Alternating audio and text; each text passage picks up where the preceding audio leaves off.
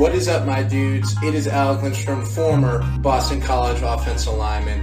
You're listening to Basketball Conference, the ACC football podcast. Go Eagles and go ACC.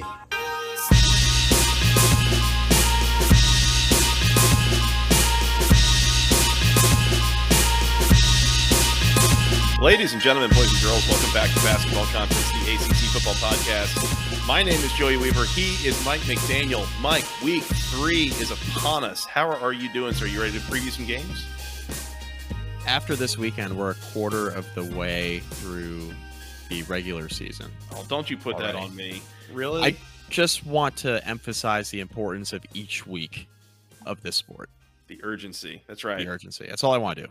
You need to put off your commitments. You need to ignore your family. You got to watch games because we're already almost at the quarter post, and these things are going to be gone before you know it. So watch them now. That's right.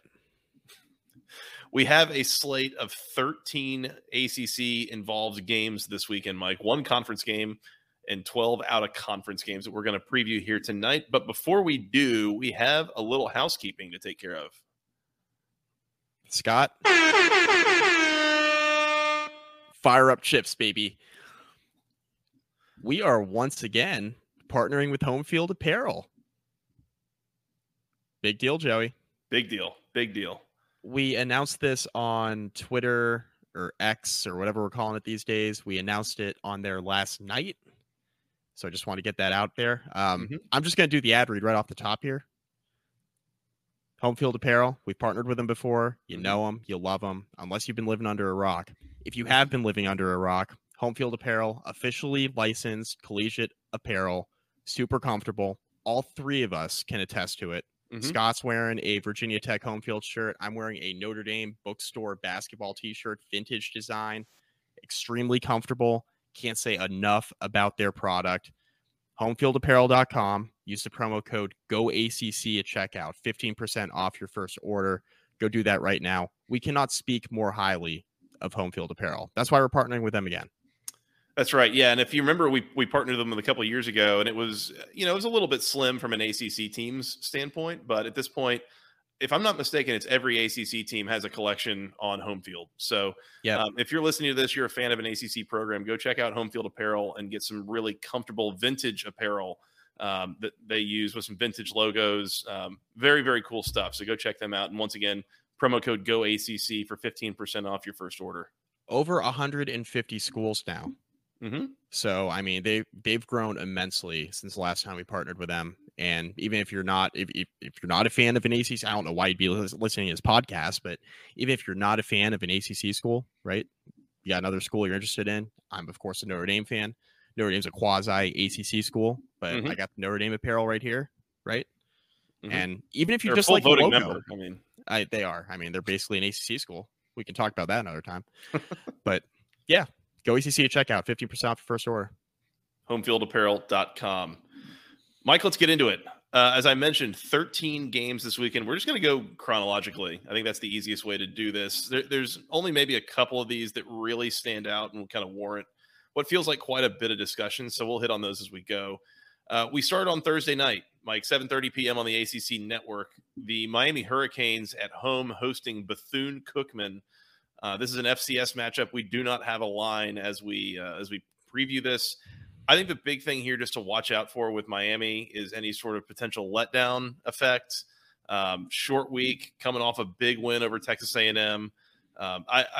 This is a game that historically, no matter what Miami is in any given year, they are usually up to beat the brakes off of Bethune-Cookman. So I would not be worried about Miami surviving this game. I know we don't have a line. I might need to do a line to be interested in watching this game. Just kidding, kids. Don't do drugs. Of course, trying to identify with the Miami fan base, I guess. Oh, okay. There it is. Hi, Cam. I don't know what to say here other than this is the game of the week, right? It'll be in its own little spotlight there on Thursday night. That's for sure. That is for sure. The fact that this game is on ACC Network is something. Let's put it that way. I'm surprised the CW didn't want to get involved in Thursday night college football inventory right after One Tree Hill. I'm surprised the CW wanted to get involved with college football at all. That's fair. it was around, I guess it was the preview last week that I guess I had noticed maybe earlier in the offseason when that deal was struck up. But, we started previewing, and it was the Pitt Cincinnati game. I was like, the CW, like, do I even get that? And producer Scott let me know that I do get that on YouTube TV. So, yes. Yeah. So that's something. I mean, to be fair, the same sickos who watch Live Golf are probably the same ones who watch ACC football. So that's probably true. Probably true. Yeah. Moving on to Friday, we have Friday action in addition to Thursday action. 7:00 on Fox Sports 1. The Virginia Cavaliers, Mike, on the road, not a long road trip. They are in College Park taking on a conference opponent, the Maryland Terrapins. Maryland in this game, a 14.5-point favorite. Total is 48. I will call out that is probably an important hook. I would say with that line, number one, and number two, when you got a total that's 48, the spread is 14.5. That is not really a great sign for Virginia. We got some news today, Mike, that was a little bit of a head scratcher, I think, for the both of us. It sounds like the Virginia offensive coordinator announces that Tony Muskett will be the starting quarterback this week against Maryland. We talked about it on the recap. I don't understand that choice at all. Anthony Calandria looked awesome last weekend in the chances that he got. I don't know what you saw from Muskett in almost 4 full quarters against Tennessee that makes you want to go back to him as opposed to just sticking with Calandria another week. Yeah, my tweet was, well, that is certainly a choice. I mean, Virginia's going to suck this year. Just play the freshman who looks promising. Like, I don't really get it. Like, what are we doing here? I don't understand. I mean, or play him for a quarter and a half, and when you have a couple 3 and outs and a turnover, then put Muskett in. Like, there's no harm in that. There's no risk. Just do it. Yeah, and by then Maryland will be well on their way to covering, right? Because you started Tony Muskett instead of Calandria. I don't know. Yeah, I mean Maryland's looked pretty good through 2 games. Talia Tagovailoa is still there playing quarterback to his younger brother. He's a pretty good player. Maryland's got a decent offense. They're going to be a pretty competitive Big Ten team this year. I don't think they're going to be like a fantastic team. They'll be a good competitive team. Loxley's recruited well to College Park, and he definitely has that program on more of an upswing. Definitely more than we can say about UVA in year 2 under Tony Elliott. I don't understand the Tony Muskett decision at all. I would play Calandria. I would not be surprised, by the way, if we do see Calandria in this game. I think it would make a lot of sense to play him, right? Especially if Muskett struggles. The hook is spooking me a little bit, Joey. It's spooking me a little bit. I'm going to be quite honest with you. I think Maryland's a much better team here. I think Maryland should win and cover. But that hook has me wondering if I might just hold my nose and pick UVA here to cover 14.5. It just seems like a little bit of a weird line. So I'm going to go with UVA to cover.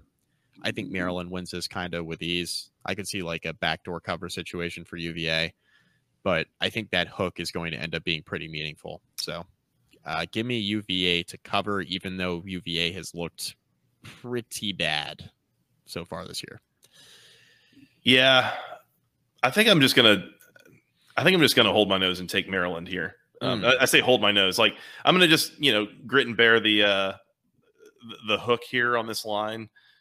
I am worried after the emotional experience of last week that then Virginia turns around on a bit of a short week, goes on the road, and it's looking a little bit dire shortly into the third quarter. Something like that. Like, yeah. And I don't know how good Maryland is, but I'm just not. I'm not trying to bet Virginia as many times as I can this year. Let's put it that way. I am trying to be very cautious in the spots that I pick them. I don't know that this is a particularly good spot for them. I don't think this is a good matchup. Again, if a team, Maryland isn't Tennessee, but I think they're, a Tennessee adjacent or, kind of a light version of Tennessee in terms of wanting to throw the ball down the field, having a little bit of a vertical attack. And I don't think that plays well into what Virginia has defensively. I'm going to go with Maryland here. I'm going to take the over as well. I guess if we have to pick a total, if we don't, I'm going to leave it alone. I think that could kind of go either direction, and it's going to really rely on how many points Virginia is able to score, honestly, because I think Maryland's going to get theirs. They've scored 38 points in both of their first 2 games. Like, they'll be fine to score in this game. It's just a matter of how much Virginia can put on the board, and especially if Tony Muskett is leading the Musketeer offense there. I don't know. So I guess give me Maryland in the over, but if I don't have to pick a total, then I won't. Thank you for reminding me of that bit. Hey, Scott, do you have a song you can play me real quick?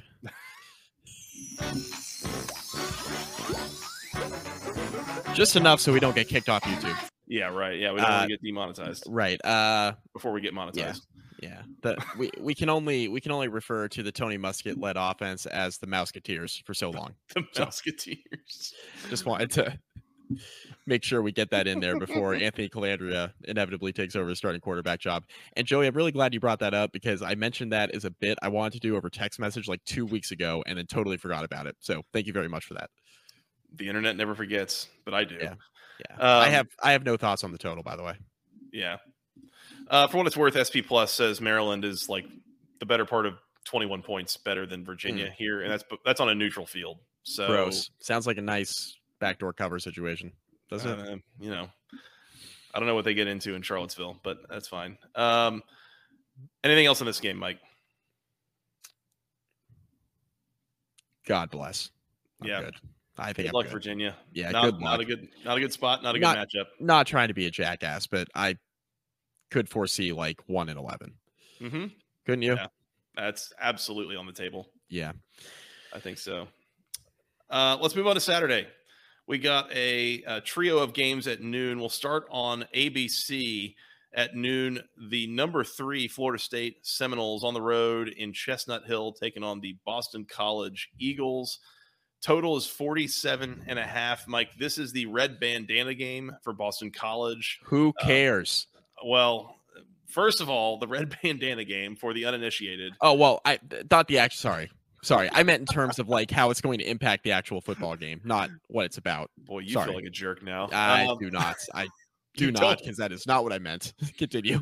For the uninitiated, for those unaware, the red bandana game is a celebration, a memorial for Wells Crowther, who was a Boston College alumnus and an athlete for the Eagles, who was killed in the September 11th attacks in 2001. But the story came out of him saving the lives of dozens of people in that tower before ultimately losing his. As the man in the red bandana was described by numerous folks, as the guy who helped save him. It was Wells Crowther, his signature red bandana, that helped him identify the body and identify who was saving folks. And so in his honor and his memory and his celebration, Boston College every year plays the red bandana game in his memory and his honor. And oftentimes, the uniform usually has, the last couple of years, has had like a red bandana kind of pattern to it with the numbers and I think with the helmet logo and such. Very, very cool. This is a game where typically Boston College is as fired up gets. Last year, they played this game against Clemson. This year, it's against Florida State. It's on ABC. Like, this is as big a deal as a Boston College game is going to be all year long. And, Mike, now is where you say your part. Who cares? What was the final score of the red bandana game last year, Joey, against Clemson? Just to remind me, it would be 31-3, and I would beg you to guess which of the teams had 31. Yes, definitely not Boston College. First of all, I would like to issue an apology to Boston College fans for jumping the gun on my "who cares" joke, because obviously the "who cares" was directed at this game having more hype to it and it actually impacting the outcome. So just want to get that out there before I get sued or something. I would like to give out an award. Can I give out an award? No, God! No, God, please, no! No! This is such a bad idea. No! I would like to... I've had worse ideas. This is the Queen Elizabeth II Memorial You Died Award, Game of the Week. Oh, no. Florida State is a 26-point favorite. And I could not be more confident in locking up the Seminoles. Florida State, lock it up. You better lock it up. You better lock it up. No, you lock it up. You lock it up. Lock it up. Lock it up. Please. 52-6. I have no other thoughts on this game. Boston College is going to get absolutely obliterated. I'll watch for the red bandana. I'll stay for the red wedding, which is, I know, the joke you want to make. I didn't want to make it on the air. That's what I'm here for. We mentioned last week, Florida State, it was a name your score game, which is pretty much exactly what it sounds like. Florida State, what do you want the final score to be? That's what it's going to be. I think it's the same thing here, Mike. I think Florida State's going to be able to get whatever they want. I don't see any way that Boston College on defense is going to be able to contain this Florida State offense. Just no way, especially the receiver tandem of Johnny Wilson and Keon Coleman. Like, no way. Right. I don't think Boston College's offense is going to be able to consistently move the ball in any way, shape, or form against Florida State. Yep. I'm with you. I will lay anything up to at least 30, maybe 31 points with Florida State here. And I'll just go ahead and I'll join you. I'll lock that up. You better lock it up. You better lock it up. No, you lock it up. You lock it up. Lock it up. Lock it up. Please. Double barrel. And really on that note, I see a total of 47.5. I think there's a chance Florida State gets there on their own. I'll take the over here for sure. Yeah, I like the over too. Don't think I'll lock that up, but I will take it. No, I'm not sure how much Boston College is going to score here, but I do think Florida State can get most of the way there by themselves. So, Sorry, Boston College. This is the whole like get in the way of the train situation. I can't help you here. Florida State looks like a wagon, and you look like you're in a bit of a tough spot early this year. So, yeah, this would be a nice way for Jeff Hafley to save his job, though. So, do want to throw that out there just to get ahead of like the inevitable. No, by somehow winning money line at plus like 1,300 or whatever it is. Inevitably, what's the money line? Oh, geez. Bet on this game. I can't even imagine what it is. Let's see if I can find this out quickly. Boston College to win. Hang on. This is important. I will find this. It's pulling it up. Beautiful. I'm going to blow my nose. Scrolling. Professional publication. Yep. This is good podcasting. We're scrolling. Boston College. What do we got? It is. I have plus 1,500. 15-1 is what you've got. Yeah, that's kind of what I'm seeing. About 15-1 for Boston College just to win this game on the field. And I think I said 15-1 as a joke. So beautiful. Nailed it. Beautiful. That's a season better right there. Something. Yeah, something. Yeah, season doesn't mean good, by the way. Just want to get that out there before anybody tails anything I pick tonight. So yeah, for sure. All right, double barrel locks. Florida State's covering the 26. I think we can feel good about that. I think so too. Terrible matchup for Boston College. Can't wait to play this audio back. For what it's worth, SP Plus has Florida State favored on a neutral field by 32 points. Love that. Yeah, so this is actually probably a little bit short, but that's fine. All right, beautiful. Alt spread. At noon on noted ACC channel, the Big Ten Network, the Louisville Cardinals call it on the road. It's another neutral site game for Louisville. They're taking on the Indiana Hoosiers from what's the place where the Colts play called? That would be Lucas Oil Stadium. Lucas Oil Stadium in Indianapolis. Thank you. I don't know why I couldn't think of that. Louisville's a 10-point favorite taking on Indiana from Lucas Oil Stadium. Total is 50.5. I feel like this is a bad matchup for Indiana, personally. This is a terrible matchup for Indiana.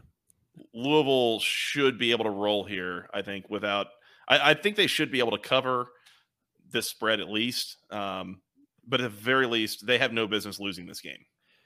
Yeah, I mean, this is another situation here where there is an ACC program who's trying to get an opposing coach fired. So we have the second game in a row there. Tom Allen, I think, could be in some trouble at Indiana. And I think if a year one Jeff Brom just beat the brakes off of Indiana on a quasi home field for the Hoosiers, this would be something for Tom Allen. That's all I'll say. So, you call it a quasi home field. I've seen speculation that there will be more Louisville fans there than Indiana fans. Would not surprise me. Now, I also heard that about the Louisville-Georgia Tech game a couple weeks ago, and there were decidedly not that many Louisville fans there. So I don't know if they're all saving it up to go to this game, or if we're just not traveling as much as everyone kind of thought we would, or in past years, like that kind of deal. But in any case, this might be a home field in name and distance only. You might have a home field advantage for the Cardinals here. Yeah, and you know what? We should have waited on the home field read until right now because Connor at home field is a Indiana alum, diehard Indiana fan, and this is not going to work out well for his Hoosiers, I don't think. So yeah, or for their head coach Tom Allen. We'll see. Yeah. As you mentioned, I mean, they should be highly motivated to try to stay in this game, if not win it. But I mean, we'll see. Stranger things have happened. You can't ever say anything as a certainty in college football. Yeah, I think I'm probably laying him with the Cards here. Yeah, I'll lay him as well. Yeah, this might. So I'm not locking this game up just because I feel much more confident about Florida State. But this is a game that might make it onto like a weekly betting card with my money. So I feel good about Louisville here. I can see this game making it onto my weekly teaser that is inevitably going to happen. Yeah, and it's been quite lucrative so far. I think, right? It worked out last week. Yeah, all right. Barely. Thankfully, Vandy scored late to get inside a teased line. Nothing like having to rely on the Commodores. That's right. I'll say, because they screwed me in week 0, and I've been off them ever since. Total of 50.5.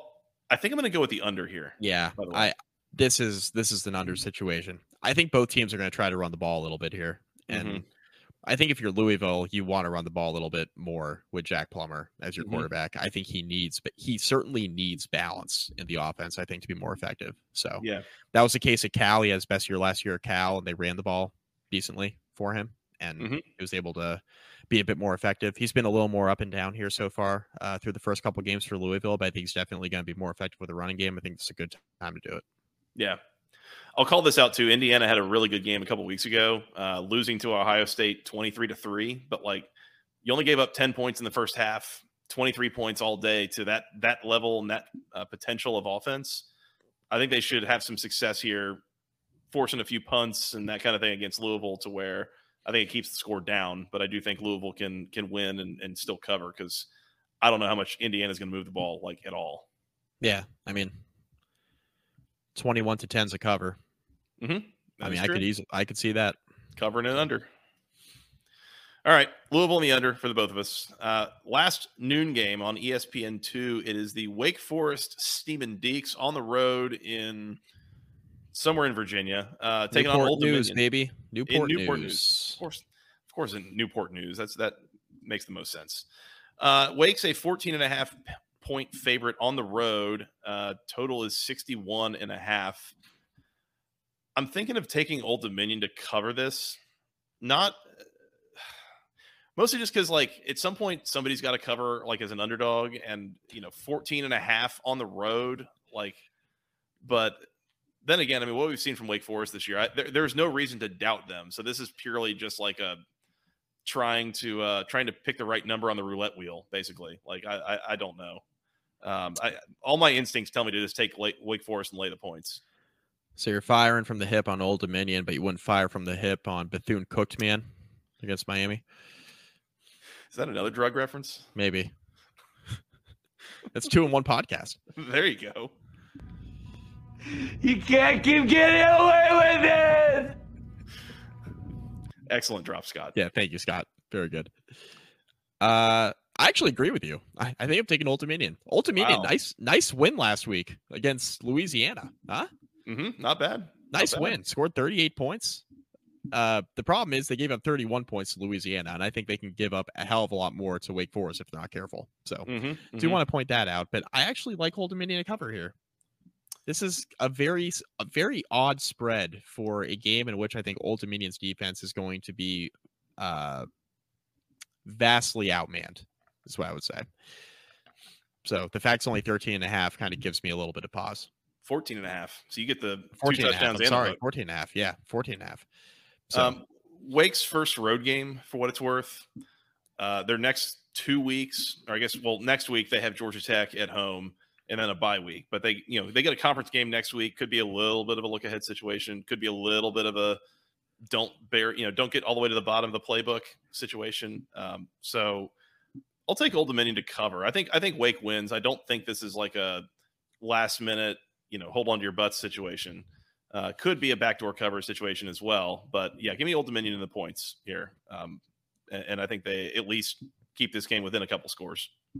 Yeah, and Old Dominion had some drives I think they could have converted a little bit better on against Virginia Tech, only scoring 17 points. I think they left some out there, and I think they got a bit of that back last week against ULL. So I think it'll be another situation where you're facing a defense that's okay, not great. And I think that Old Dominion will be able to score here and keep up for a while. And I guess thoughts on the total, Joey? I think I'm probably going to lean over. If we're not like forced to make picks on the total this year, I'm going to stay away from it. Okay, that's fine. I don't want to pick the total here either. How about that? If I gun to my head, if I had to pick something, I might even lean under here. I feel like, if I look at like the games that Wake has played so far, I mean, last week got really pointsy, 36-20. And that's an under here. 37-17 against Elon. That's an under here as well. So I feel like that total might be a little bit high for Wake's tastes, but I'm out on picking this one here if I'm not required to. This is the best offense Wake's played so far. Ooh, yikes! Better than Vandy, for sure. Better than Elon. Yeah, Vandy was a little rough on offense there. Worse than I expected. Mm-hmm. They had good moments, but it was not a smooth, consistent product. That's to say the least. Yeah.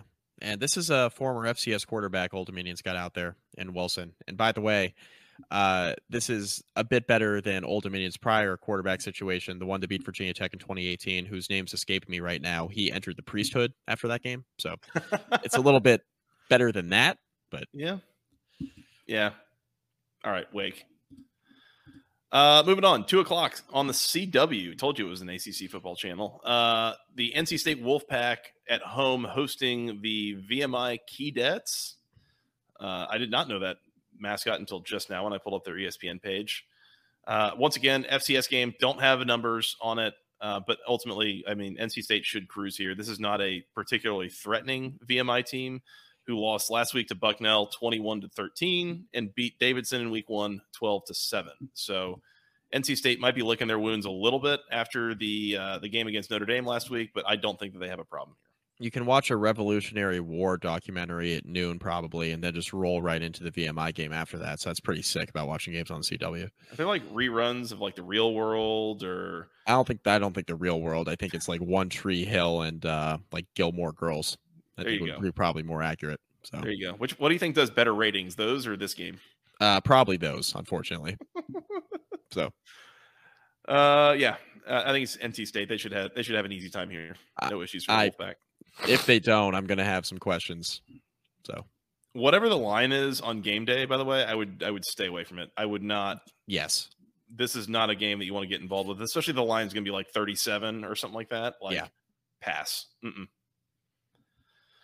All right, we'll keep it moving. 3:30. We got a couple. We got 3 matchups at 3:30. Starting with on ESPN, the number 20 North Carolina Tar Heels at home taking on the Minnesota Golden Gophers. Tar Heels an 8-point home favorite here. Total is 50. I think I'm leaning over on the total at the very least. I think last week showed us that 9 sacks and 16 tackles for loss against South Carolina in week 1 might have had more of a South Carolina flavor to it than a North Carolina flavor, considering no sacks and 4 tackles for loss against App State. So there's that. This is a kind of a bad matchup, at least for North Carolina's defense. Historically, what we've seen from them, Minnesota's going to try to be physical and run the ball, and that is just not something that has played very well for the Tar Heels. I'm tempted to take the points here. I do think North Carolina wins the game, but I think Minnesota can make this close, if not threatening. Yeah, good pick. By the way, if you're watching on video and you see me like continuing to disappear from the frame, I'm battling a cold, so I have to continuously like blow my nose. It's great. But please subscribe on YouTube. Please subscribe. Please, for the love of God, subscribe. Yeah. And if you're just listening and only listen, pull up your Google account and hit the subscribe button, and you don't have to watch it. We're just trying to get to 250 this season. Yep. Make sure to do that. Joey, good pick. Total agreement. Here's the thing. We don't know if North Carolina's run defense is actually any good. Looked pretty good against South Carolina, like you mentioned. Looked like North Carolina could get after the quarterback a little bit against South Carolina. That all went away last week against App State. All of a sudden, it looked like the Carolina defense of old. Minnesota is definitely going to try to run the ball. They do not have the rushing attack they had when Mo Ibrahim was in the backfield. Let's make that clear. However, the offense is structured the same way. They're going to want to run a lot. They run to set up the pass. They run for the sake of running. This is a run-heavy offense under PJ Fleck. They're going to want to keep the ball on the ground, ball control game, especially against a Carolina offense that scores a lot of points. And Minnesota is not going to want to try to get into a shootout here against Carolina. I don't think Minnesota is really even capable of winning a shootout. They're not. I mean, they're not built for it. They're just not built for it. That's not how they play offense. Not going to work. I like Minnesota to cover here. I think they're feisty enough on defense. Drake May, I don't want to say Drake May has been underwhelming because I think he's been fine, but I think the North Carolina passing attack as a whole so far this year, we haven't really seen it just like totally uncorked. Like Carolina scored a ton of points last week. May had a couple hundred yards passing. He was just okay. They ran the ball really, really well last week. That's part of it for sure. Game script, all that. But like we haven't seen a vintage Drake May throw it for like 400 yards game yet. Maybe this is it, right? But Minnesota's defense, I think, is feisty enough. I think Minnesota's defense will keep them in the game. And then I think they're going to try to play ball control on offense. And I do think that Carolina's defense may not be as bad, and maybe I'll have a different take on this after this game, but I don't think it's necessarily as bad as it looked against App State, and probably isn't as good as it looked against South Carolina. Truth's probably somewhere in the middle. They're probably improved a little bit, but I do think Minnesota is going to be able to run the ball with some success here, keep this game close and lower scoring, right? The total's 50. Usually I say with a North Carolina game, bet the over. I'm not sure here because I do think Minnesota is going to try to keep the ball out of Drake May's hands, and I think they might have some success there. I think North Carolina wins, Minnesota covers. You mentioned the passing game hasn't really gelled, and you're right. Like we haven't really seen Drake May fully locked in gear quite yet this year. But I would point out too that they're missing their top two receivers so far. I mean, you had Nate McCollum who came in, transferred in from Georgia Tech. He's been missing so far with a groin injury. I know he missed week one. He also, I think he might have suited up last week, but kind of saw limited action. I don't know that he really got involved in the game too much. They're also missing Tez Walker, Mike, and that's something that we haven't mentioned so far in this podcast that we've been meaning to and kind of neglecting.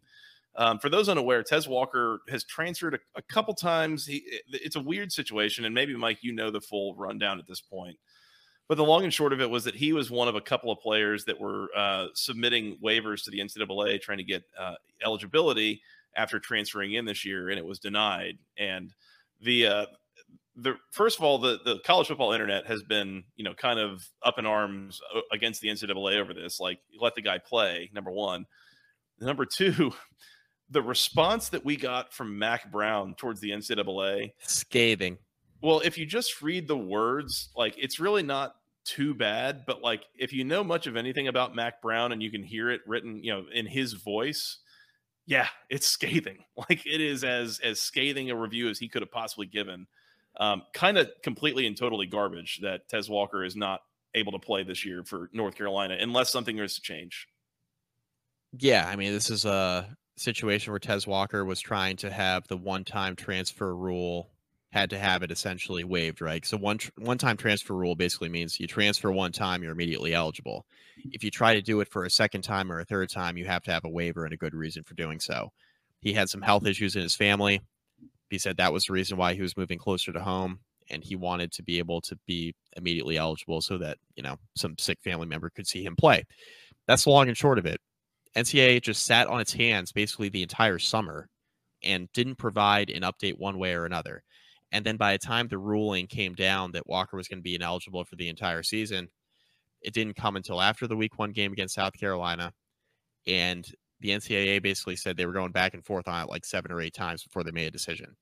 Neither one of those are a very good look, right? There was no reason they couldn't rule on it before the season, number one. There's no reason why he can't play, in my opinion, number two. And number three, to just come out after the fact and be like, yeah, we looked at this and, we couldn't really make a decision. The indecisiveness part of it makes me feel like the NCAA just really isn't sure that they're making the right decision. So just let the kid play. Like, it's really not that big of a deal. Just let him play.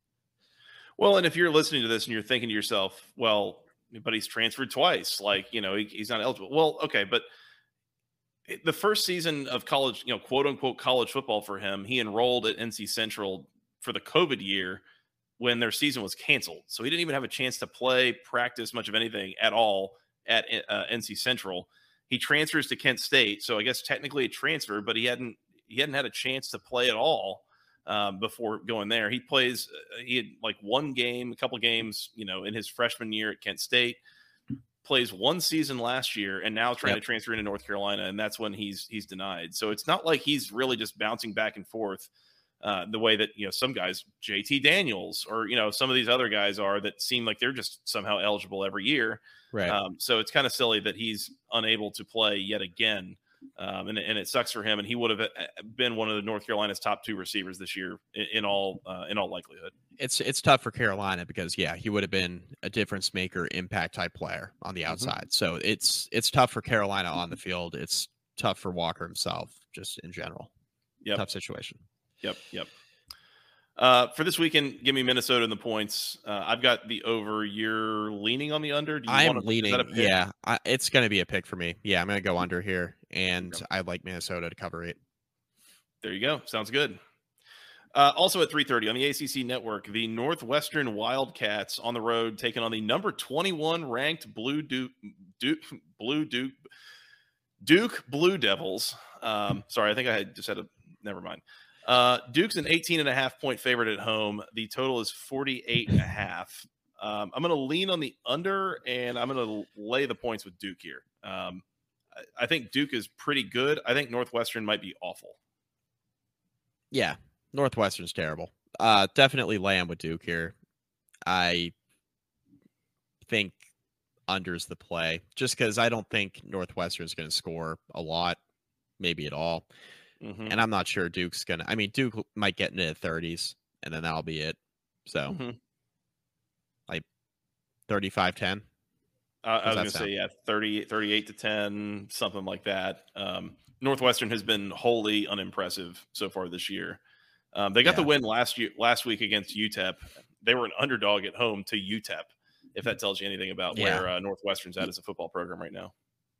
UTEP's bad, by the way. I just want to make sure everybody's aware. Like, they are not very good. So, yeah. The Northwestern is going to be... Well, I mean, Virginia exists, so I don't want to go out on a limb here. But Northwestern might be one of the worst teams in the Power 5.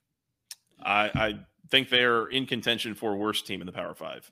Yes, along with 2 ACC schools. So. Yeah, go ACC to that. Yep. Lay in with Duke, and I think we're both on the under here. Lay in with Duke on the under. Picks Absolutely. For me. Final game at 3:30 on the Big Ten Network, noted ACC channel. Gross. This game's so gross.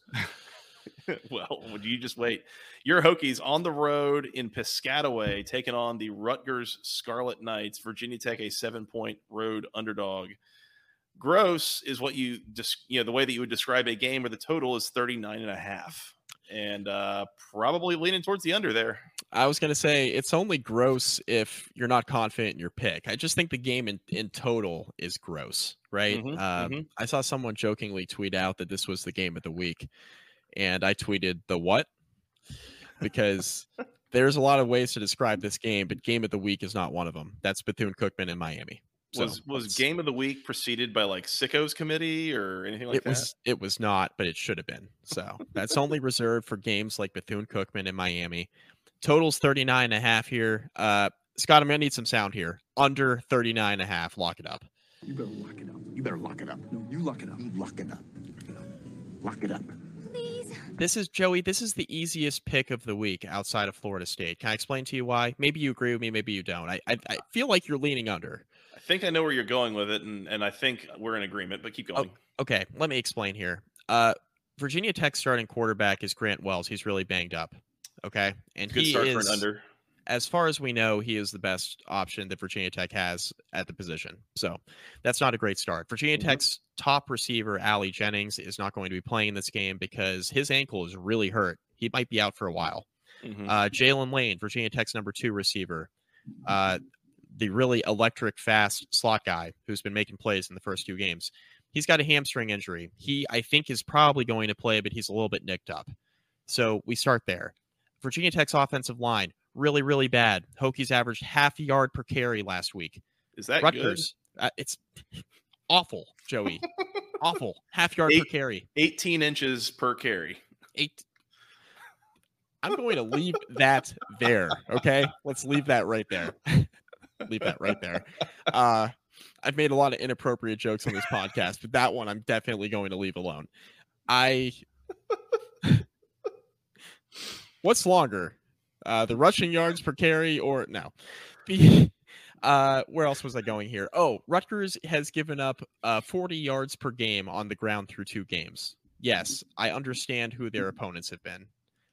One of them is Temple, right? The other one is Northwestern. That Northwestern team we just mentioned. Yep. I get it.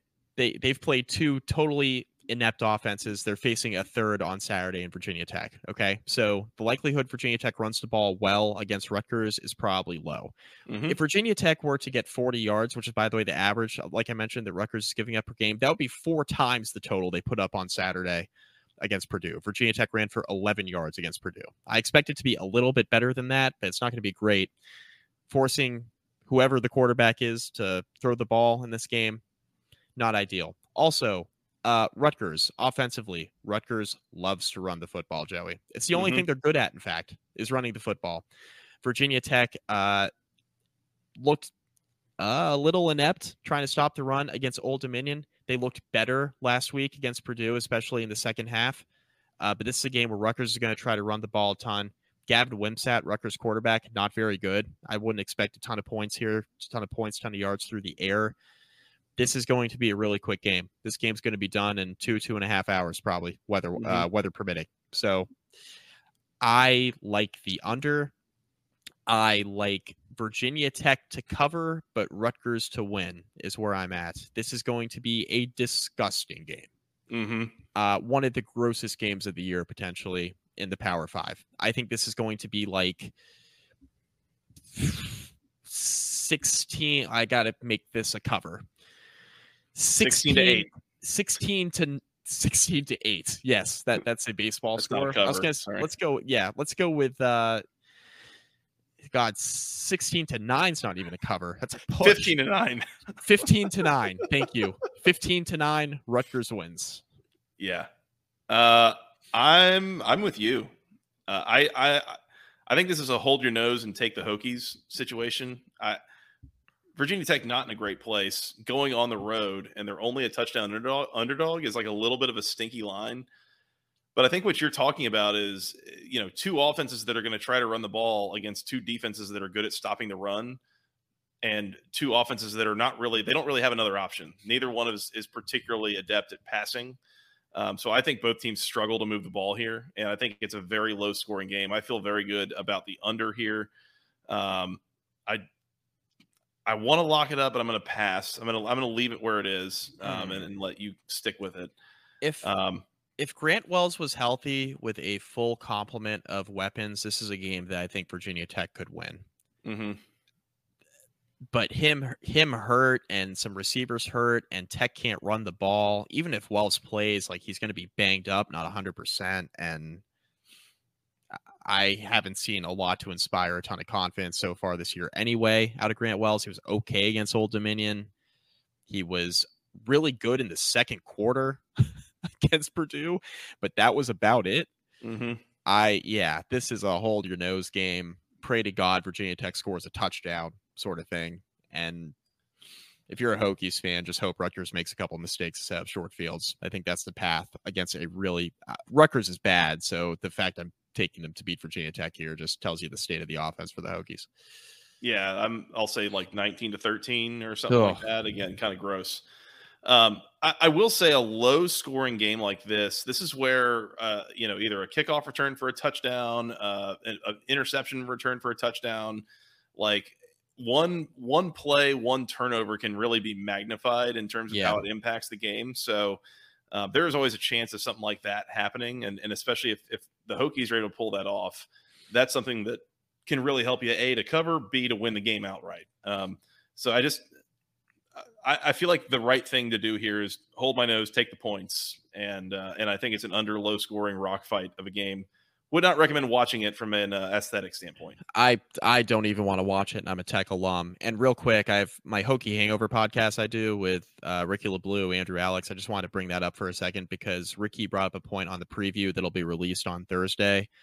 He brought up a point in the preview saying if Virginia Tech, his prediction was if Virginia Tech has like a defensive score or a special team score, they're going to win the game. That was his kind of bold prediction. I think it's just a really good point that he brought up last night. You just alluded to again. I don't know how bold that is, but yeah, I agree with it. Yeah. Maybe not bold, but correct. Yeah. I think it's correct. It's needed. Agreed. Mike, let's move to the night slate. Previews in the night slate brought to you by section103.com, the internet's premier place for all things wonderful Georgia Tech apparel. They've got t-shirts, sweatshirts, hoodies, things for men, women, children, something for the whole family. Things in the official Tech Gold, all the official word marks, the ATL logo. They've got some performance wear. They've got buttons and stickers and all sorts of good things. They've got a clearance section. They've got jerseys, all sorts of good stuff showing that you support Georgia Tech. Go find it at section103.com. Use promo code GOACC at checkout for 10% off of your first order. I love mine. I'm wearing the performance wear right now because it continues to be hotter than I care to discuss in Houston. So it helps me keep me cool, helps keep me representing my team. So go check them out. They've got some good stuff for basketball season if you're trying to get ready for that. They've got some baseball season stuff still, some volleyball season. Volleyball is in season, so go check it out there. Once again, section103.com for all things wonderful Georgia Tech apparel. Cannot recommend it enough. I love mine. You love yours. Once again, promo code GOACC for 10% off your first order. Before history is written, it's played. Before it's frozen in time, it's fought one shift at a time. Before it's etched in silver, it's carved in ice. What happens next will last forever. The Stanley Cup Final on ABC and ESPN Plus begins Saturday. Mike, leading off the 7:30 window, you'll be shocked to find out, is the Georgia Tech Yellow Jackets. They're on the road in Oxford, taking on the number 17 Ole Miss Rebels, the Land Sharks, or the Bears, or whatever we're calling Ole Miss these days. Ole Miss is an 18-point favorite at home. The total is 63. This is a bad spot for Georgia Tech, just frankly. These two teams played last year in Atlanta. Ole Miss won this game 42-0. This is the game that should have gotten Jeff Collins fired, might have, if not for some like logistical stuff, such as the school president being like in Europe when that game was played.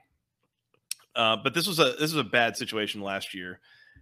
I think it's a bad situation this year, but for different reasons. I think the big thing that we have seen through 2 weeks from Georgia Tech that is my main takeaway for this team is this defense has a horrendous time tackling in space, especially on the perimeter. You get one-on-one matchups. They do not get guys on the ground very reliably. Yeah. If you can't do that against Ole Miss here, Lane Kiffin is going to go to town, and they are going to score a whole bunch of points, and I don't know if Georgia Tech can keep up. So call him Santa Claus, baby. He's going to town. He's coming to town. That's right. Bad matchup for Georgia Tech, I think, in this spot. There's a reason Ole Miss, I think, is favored by 18 at home. I've mentioned it before. This is a look-ahead spot for Ole Miss because they have the Tide coming in next week, or they are going to the Tide next week, taking on Alabama. So you never know what can kind of come of that. It's not ideal, but I think I'm laying them with Ole Miss here. I think this is a bit of a blowout situation.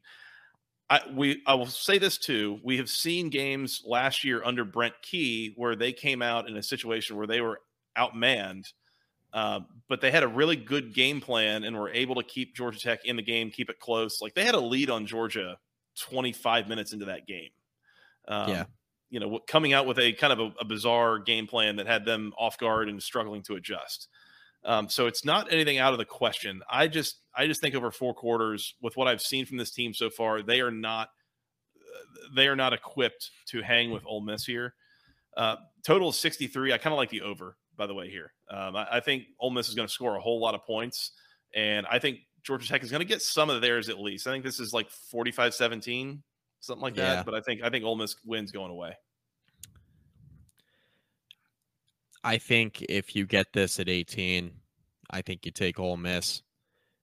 I think if you get it around 3 touchdowns, you take Georgia Tech. I do not anticipate this game being very competitive. I could see Georgia Tech keeping it within 3 scores. 18's a juicy line, though. 18's a juicy line. I like Ole Miss, too. I think at the 18-point line. This is a situation here for Ole Miss where Jackson Dart's been much better than anticipated. Through the first 2 games of the year, he has 6 touchdowns to 1 interception. That offense has been putting up some points. And I think a lot of people were anticipating Ole Miss's offense to take a little bit of a step back this year. They haven't really yet. And I'm not sure they're going to in this game either. You mentioned that Georgia Tech's having a lot of trouble tackling right now. Point well taken. I think that with the athletes we've seen out of Ole Miss through the first 2 weeks, I think this is another situation where it's just a really bad matchup for Georgia Tech. So agree with everything you said. I like Ole Miss here. I am leaning over as well. I'll make the over a pick here. Why not? I'll join you. So I'm going to land with Ole Miss, take the over. We're in agreement in a lot of these games tonight, and that can only mean that a lot of these are going to go poorly for us. But what could possibly go wrong? Yeah, I want to make that known. I'll call this out too. You might say, well, Tulane held Ole Miss to 17 points through 3 quarters last week. We really don't think that Georgia Tech can. I think Tulane probably has better defense than Georgia Tech does. So, no, I don't think that means good things necessarily. I think if you're Georgia Tech, honestly, I would lean towards the game plan here being play keep away, run the clock, like try to keep Ole Miss's offense off the field. Yeah. Yep. I think that's the approach I would take, which would not be an over game. I just don't think that's what they're going to do. Or even if they do, I'm not totally sure if that's going to work. So I think this thing gets kind of higher scoring. Yeah, I agree. I think it's you play keep away, trying not to get blown out. And this is just a really explosive offense Georgia Tech's playing. And the defense, I think, was, at least in my mind, supposed to be a bit better than it's been so far. I think the ceiling is still decently high for this Georgia Tech defense if they learn how to tackle. But, if they don't figure it out this week, man, could get ugly. Yeah, couple of injuries so far in spots where they did not have a lot of depth. Sylvain Yonjuan, his season's over. His backup, Eddie Kelly, was banged up in the South Carolina State game. I don't know if he's playing or not. Not a great sign. Not what you need. Say hi to Jared Ivey and Zamari Walton and Jemias Griffin and was it Kilo Stone or someone else? There's 4 former Georgia Tech players in this roster. So say hi to all them if you're going to this game. Could get ugly. I'm ready to get these guys off the out-of-conference schedule. This game's on the SEC network, by the way. Noted ACC channel, if you were unaware, if I didn't mention it before. A smorgasbord this week, so to speak, of television channels. Big Ten Network, SEC Network, the CW. Speaking of which, also at 7:30 on NBC, noted ACC channel. There we go. Let's keep it rolling, baby. Let's keep it rolling. The Syracuse Orange on the road in West Lafayette taking on the Purdue Boilermakers. Syracuse, a 2.5-point favorite on the road. Total is 57.5. You mentioned you had a take here before we hit record, so I'm going to let you get that take off. What does it tell us, Mike, that Syracuse has come off of 2 blowout wins? They have looked outstanding. They have been like 3-score favorites in both of those games. And now in this game against a Purdue team that's kind of rebuilding, they are less than a field goal favorite, granted on the road, but I feel like there's an air here of Vegas sees those scores that they've put up against Colgate and Western Michigan, and they say, that's nice. Show me again, because they, how much does that translate to the rest of their schedule? I think that there's some skepticism there. That's because Colgate and Western Michigan suck. Tell me how you really feel. You got to get that out of the way first, right? I mean, Purdue Purdue has played Fresno State and Virginia Tech, not world beaters, but they're better than Colgate and Western Michigan. For the love of God, Purdue's been at least semi-tested so far. Syracuse, we know nothing about Syracuse yet, by the way. Absolutely nothing. That's why this line's 2.5. So I think your take there is correct once again, because we're agreeing on literally everything tonight. I came away from the Purdue game because I just watched my alma mater play Purdue last weekend. I came away from the Purdue game impressed at times by Purdue's offense.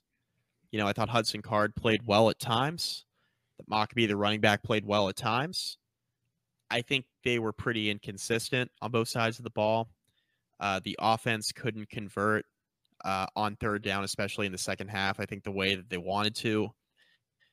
Purdue is just a very incomplete product, which you'd expect. It's year one under Ryan Walters. They're an incomplete product. Defensively, they're certainly an incomplete product. I don't think they're really all that spectacular defensively.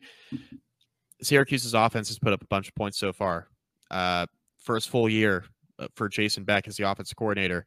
Garrett Schrader's been pretty good so far. They're putting up some points.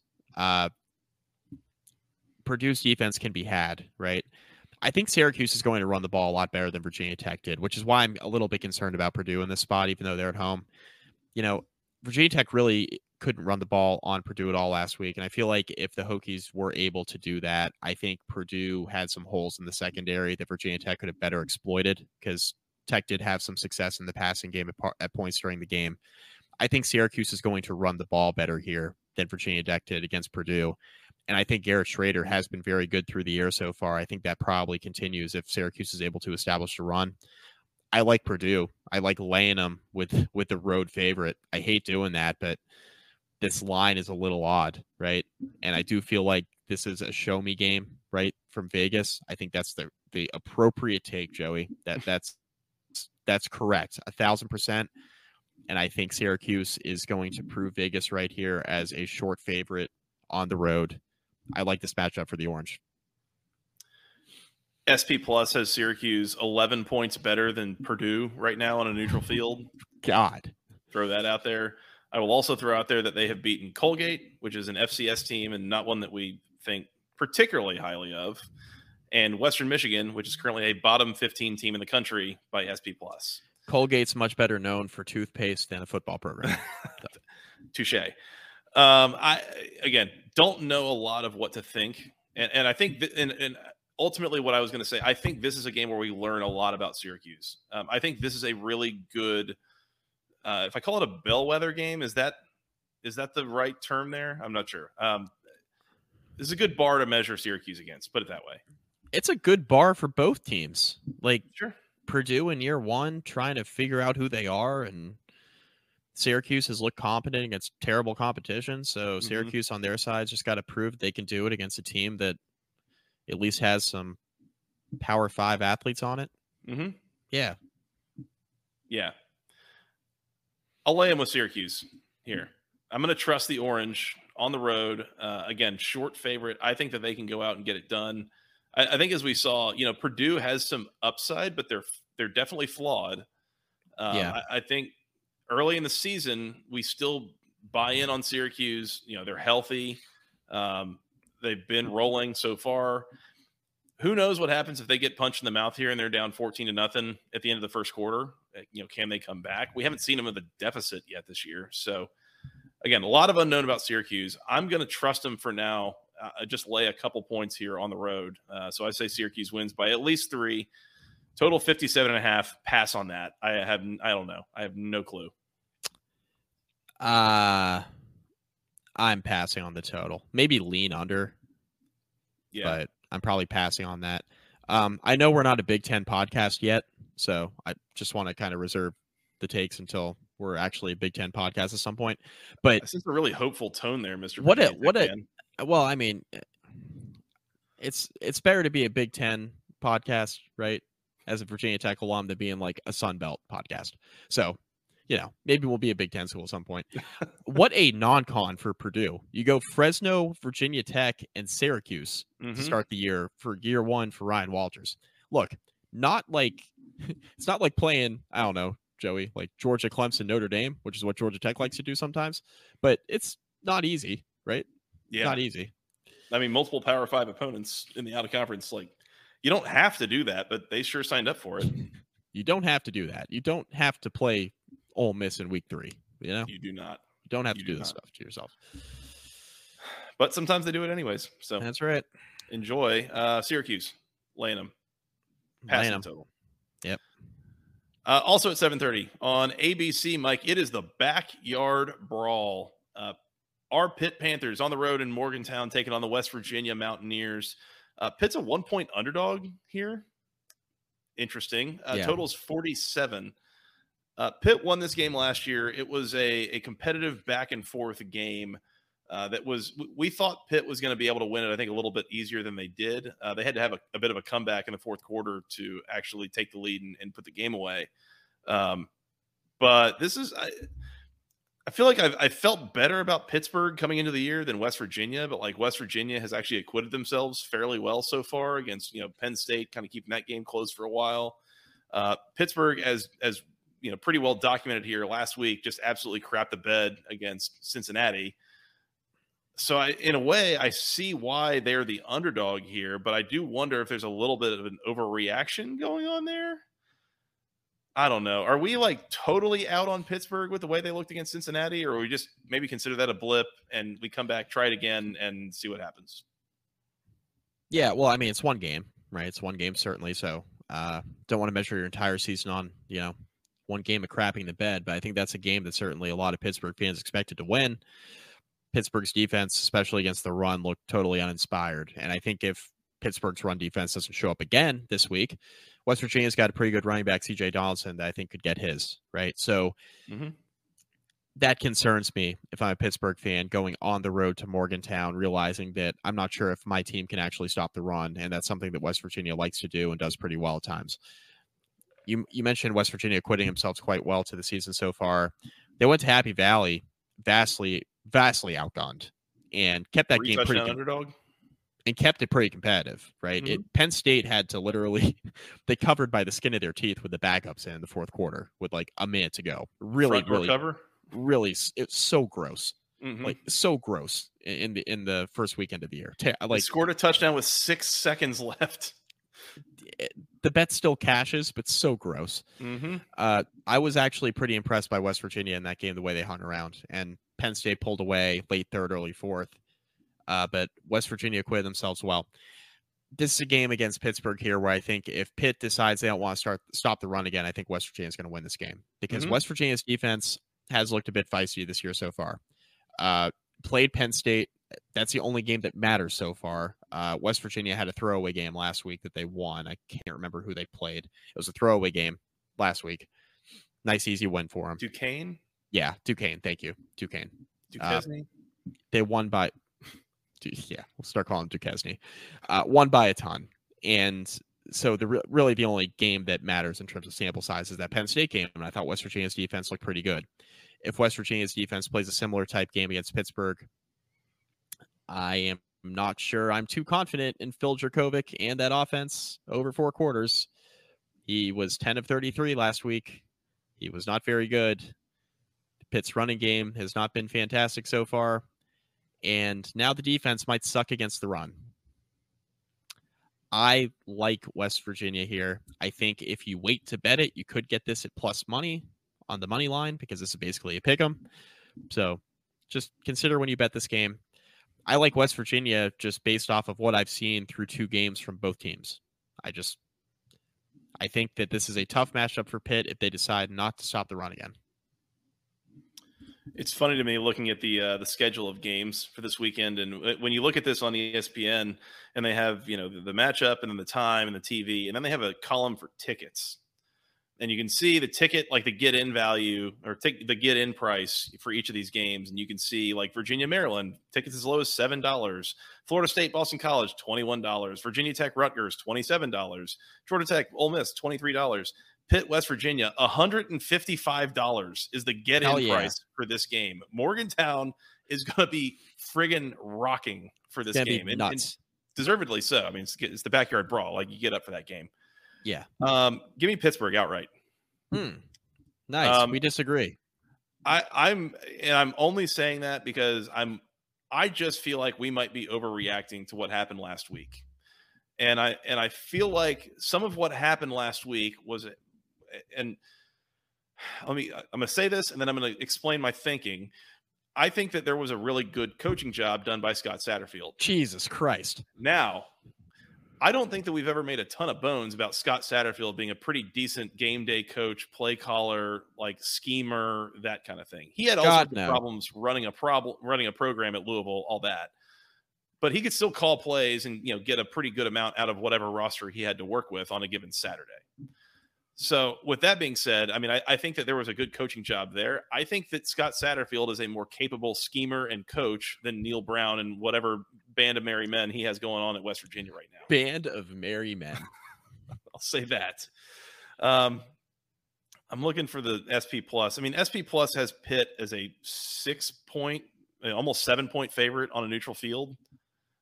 I mean, the home field advantage in Morgantown is good, but it's not that good. Like it's not 8 points good. So might be for the backyard brawl. It could be. It could be. I am very nervous about this pick. I feel like I could end up with plenty of egg on my face, and we could be headed for a really bad Pitt season if that ends up being the case. Yeah, I'm going to stick with Pitt. I think they win this game on the field. I'm going to take the under as well. I think this is a bit of a rock fight kind of situation. I don't think either of these teams wants to be throwing the ball very much, and I don't think it's a good thing for either of them to try to do so. So right. I think this is a run-heavy game.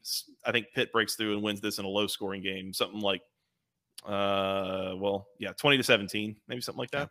I'm going West Virginia, and I'm also going under. Under's a good pick. Makes sense. Last one, Mike, 8 o'clock on the ACC network. The Clemson Tigers at home taking on the Florida Atlantic Owls. Clemson, a 24.5-point favorite in a game where the total is 51.5. I feel like there's two ways of looking at this, Mike. Either you are looking at this and you're saying, like, Clemson has looked like fools, basically for 2 weeks. And they blew out Charleston Southern last week, but that's eventually only in the second half. Eventually, yeah. They were it was like a touchdown game at halftime. I mean, they absolutely screwed around. They got blown out by Duke because they screwed around. Do they screw around again this week? Or do you say they've been embarrassed enough, they've heard enough talk about how bad they are or how good they're not, and they go out here and take care of business this week? I don't think Clemson's going to blow anybody out this year, like for 4 quarters. I was definitely thinking about asking what's the first half line here because yeah, I'm kind of interested in Florida Atlantic plus whatever number of points in the first half. Right, and then maybe Clemson to cover total, like game spread. Yeah, that's how I would bet that too. I just don't think Clemson is going to put together. It sounds absolutely ridiculous for me to say that, but I just don't think Clemson is going to get into like a game where they're a multi-score favorite and then put together a complete 4-quarter performance. Like what makes me believe that based on what I've seen so far? First half line is 13.5.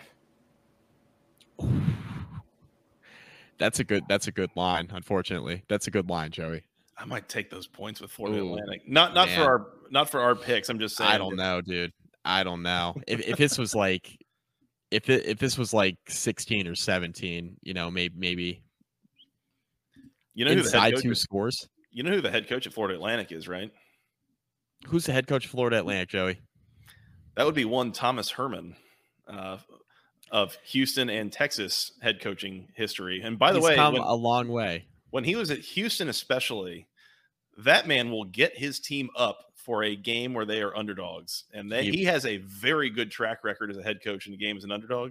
He does. So I'm, again, it doesn't really count for our picks here, but I would be considering Florida Atlantic plus 13.5 in the first half. Yeah. I think there is a chance they could hang around for a while. Yeah. In this game. Yeah. The only thing I'll say is that this is probably the worst team Tom Herman's ever had. that is quite possible. I just want to qualify. I agree with everything you said, but also it's the roster he has is not great. Yeah, they're on a 1-game losing streak after losing to Ohio last week at home. So that's not the best situation necessarily. Those aren't your grandfather's Bobcats either, by the way. or your grandfather's Owls either. Apparently, Yeah, that's been right. a while since Lane Kiffin was there. Yep. They're Still pardoning themselves for like the Willie Taggart, the sins of Willie Taggart. There, I don't know. Oh, gosh, digging deep for those. Which is funny because I think those Owls of Florida Atlantic are actually like technically burrowing owls. So digging deep is a little bit of a pun. Oh, Clemson. I guess I'll lay them. I'm laying them. I'm laying them. I hate it. I'm laying them, and I hate it. I think Clemson in the over 51.5 is not a ton of points where Clemson could score into the 40s. Probably. Is Clemson getting to 40 in this game? 42-13. I guess that gets us there. It gets us home. Yeah. Clemson, and I'll pass on the total for our picks purposes. But gun to my head, I guess I would take an over. This is one of those Chip Patterson. Wouldn't it be hilarious though? Wouldn't it be hilarious? Wouldn't it be hilarious principle if Florida Atlantic pulled this off? It would be. Mike, that about wraps it up for us this weekend, with one exception. Speaking of wouldn't it be hilarious? Oh, God. I forgot about this game this weekend. Do you know who Bowling Green is playing this weekend? And do you know what the spread is? I totally forgot about this game, and I'm pulling up the spread right now. Joey, wouldn't it be hilarious? Bowling Green is and I'm looking on ESPN. Bowling Green is a 40.5 point underdog to the Michigan Wolverines in the big house. Scott Loeffler and the Bowling Green Falcons catching 40 and a hook in the big house. Outstanding Bowling Green. Wouldn't it be hilarious if they covered? I think I'm going to take Bowling Green to cover. And it has very little to do with Bowling Green and everything to do with Michigan. Just they don't seem like they want to put up margins on people. Look at their first two games. They played East Carolina and UNLV. They scored 30. They beat East Carolina 30-3. They beat UNLV 35-7. They could have won those games by 3 more touchdowns if they wanted to, but they don't want to. I think they're having mercy on people, having mercy on other teams. So give me Bowling Green in the 40.5 in the big house. I think it's 40. Let's see, 45. Yeah, then you got to talk yourself into it. No, it doesn't get us there. 42-7. 42-7. Sure. I will lay them gladly with the Wolverines 45-3. Yeah, it's fair. That's fair. This doesn't count for our actual picks, by the way. God, no. But just this is pure entertainment. Give me the Falcons. God, no. 40.5. Where's my down? There we go. Thank you. Mike, that's all I've got on week 3. Should we recap our locks real quick? Let's do it. We both have Florida State minus the 26 against Boston College on the road in the red bandana game. You have under 39.5 in the Virginia Tech and Rutgers game. With some confidence, by the way. With some confidence. Do I need to pick another lock here? You drive the ship here. You drive the ship here, Joey. You don't have to do anything you don't want to. I only have one. I feel obligated to pick another one of these. But must I say, I've given out 2 locks and a award already tonight. So yeah. You were obligated to give out the second lock after giving out that award. Yes, that's true. That's true. Man, what do I want here? Give me a lock on Duke minus the 18.5 against Northwestern. You better lock it up. You better lock it up. No, you lock it up. You lock it up. Lock it up. Lock it up. Please. It's a good pick. by the way, one more pick that I will mention that I forgot to mention around the first time.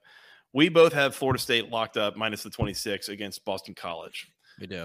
Once again, does not count as a lock, doesn't count for our picks, but I will likely have American currency on the Boston College team total under in that game. I think doing some math here, I think that the team total is going to be somewhere into double digits, and I don't think they're getting there. I think the last time I did the math, it was around 13, 14 points. I certainly, if it's 2 touchdowns, I would take the under. I don't think Boston College gets in the end zone twice in this game. Gross. in the red bandana. So game. I mean, just so gross. I feel so bad. I'm sorry, Boston College. I don't. This is. Who feels worse about this, you or James Coleman? I did not make the joke James Coleman made, for the record. I made the who cares. I shot the who cares line out just a smidge too early. I did not say what James Coleman said on this podcast, which we all laughed at, by the way. It's worth it's probably in the final 15-ish minutes of our Florida State preview that we did with James Coleman. Yeah, I will not repeat it. I cannot do it justice. You'll know exactly what we're referring to if you go find it. There was a line about this game that was priceless and is something that neither of us could have ever actually said ourselves. So go find it there if you want to. That's right. All right. Florida State. For everyone, it's at exactly 34 minutes in that podcast. There you go. Thank you, producer Scott. Thank you. All right. Florida State minus 26 for the both of us. I've got Duke minus the 18.5. You've got Virginia Tech Rutgers under 39.5 locked up for this week. Mike, that's all I've got. You ready to work on getting out of here? I am. Let's do it. We said this was going to be a really quick one tonight, so naturally it went an hour and 15 minutes plus. So let's wrap it up. We are on Twitter at the places we can be found, at FTRS Joey, at Mike McDaniel SI, at BC Podcast ACC. We're on YouTube. Please go hit the subscribe button. We really, really would appreciate that. As producer Scott mentioned, we're trying to get to 250 this season. That's helping working towards getting us monetized. So if you guys can help us out, we would really, really appreciate any help you can give us with that. YouTube.com/@the-ACC Football Podcast. We're on iTunes. We're on Spotify, all the good places you find your podcast. You can send us an email with your questions, comments, concerns to the longest email address known to man, basketballconferencepodcast@gmail.com. Nailed it. Thank you. Where else in the social medias, Mike? Facebook.com/basketballconference rate review. Find all of our podcasts there. All of them, Joey. You can find them. Everyone. We're on YouTube, like we've mentioned. Subscribe. YouTube.com/@the-ACC Football Podcast. We're on Instagram at BC Podcast ACC as well. Do it. Do it for the gram. Do it for the YouTube. Do it for the monetizing. Yep. We appreciate your all's help. You guys have been a great audience. So thank you guys for listening. Thank you guys for sharing us with your friends. We've been building the community here. Drop comments in the YouTube comments. If you've got questions, if you've got feedback, you think we said something really dumb. If you really agree with what we said, hit us up. I can guarantee you we've said some stuff that's been dumb. So in the last 4 minutes, probably, honestly, it doesn't take long. Oh yeah. Mike, that's all I have. Anything else before we hop off of here? Go watch some games. Yeah, I'm going to stand up. I'm going to walk across the room. I'm going to go about 12 yards to do so, and that's more than Virginia Tech rushed for last week. So hopefully they can do a little bit better, just a smidge better against Rutgers. Try to get more than 18 inches per carry. That's right. Yep. Same. Saturday Night Live. Let's say Saturday Night Fever. We're still on for Saturday that. Night Fever. We're on, baby. Are you going to be here or Pittsburgh? I'm home. I never want to fly again. I will be home. You've had enough. I've had enough for a while. I'm good. Yeah, we will. We're gonna have to skip Saturday Night Fever in a couple weeks. I'll be out of town and out of pocket on a Saturday night. But for this week, Saturday Night Fever returns. So after the games are over, as the games are ending, come find us on YouTube or Twitter, Facebook. I don't think we're on LinkedIn yet, but apparently that's where we can also be if we wanted to be. So find us on probably just YouTube. YouTube's good. Go find us there and join us around 10:30, something thereabouts, 10:30 Eastern time. And make sure you're subscribed, hit the bell icon so that you know when we're going live. I'm sure my employer would be really excited to hear some of the things I say on this podcast. So let's definitely post our podcast to LinkedIn. Well, everyone knows we're just trying to be the full cast, and they now broadcast to LinkedIn. So that's very true. That's very true. There's a standard out there that we need to hold ourselves to. That's right. That's right. Mike, let's watch some games, come back and do some Saturday Night Fever. How's that sound? Let's do it. Let's do it. All right. Well, until then, for Mr. Mike McDaniel, for Mr. Producer Scott, I am Joey Weaver. Thank you guys so much for listening. Enjoy the games. We'll talk to you Saturday night. And until then, go ACC.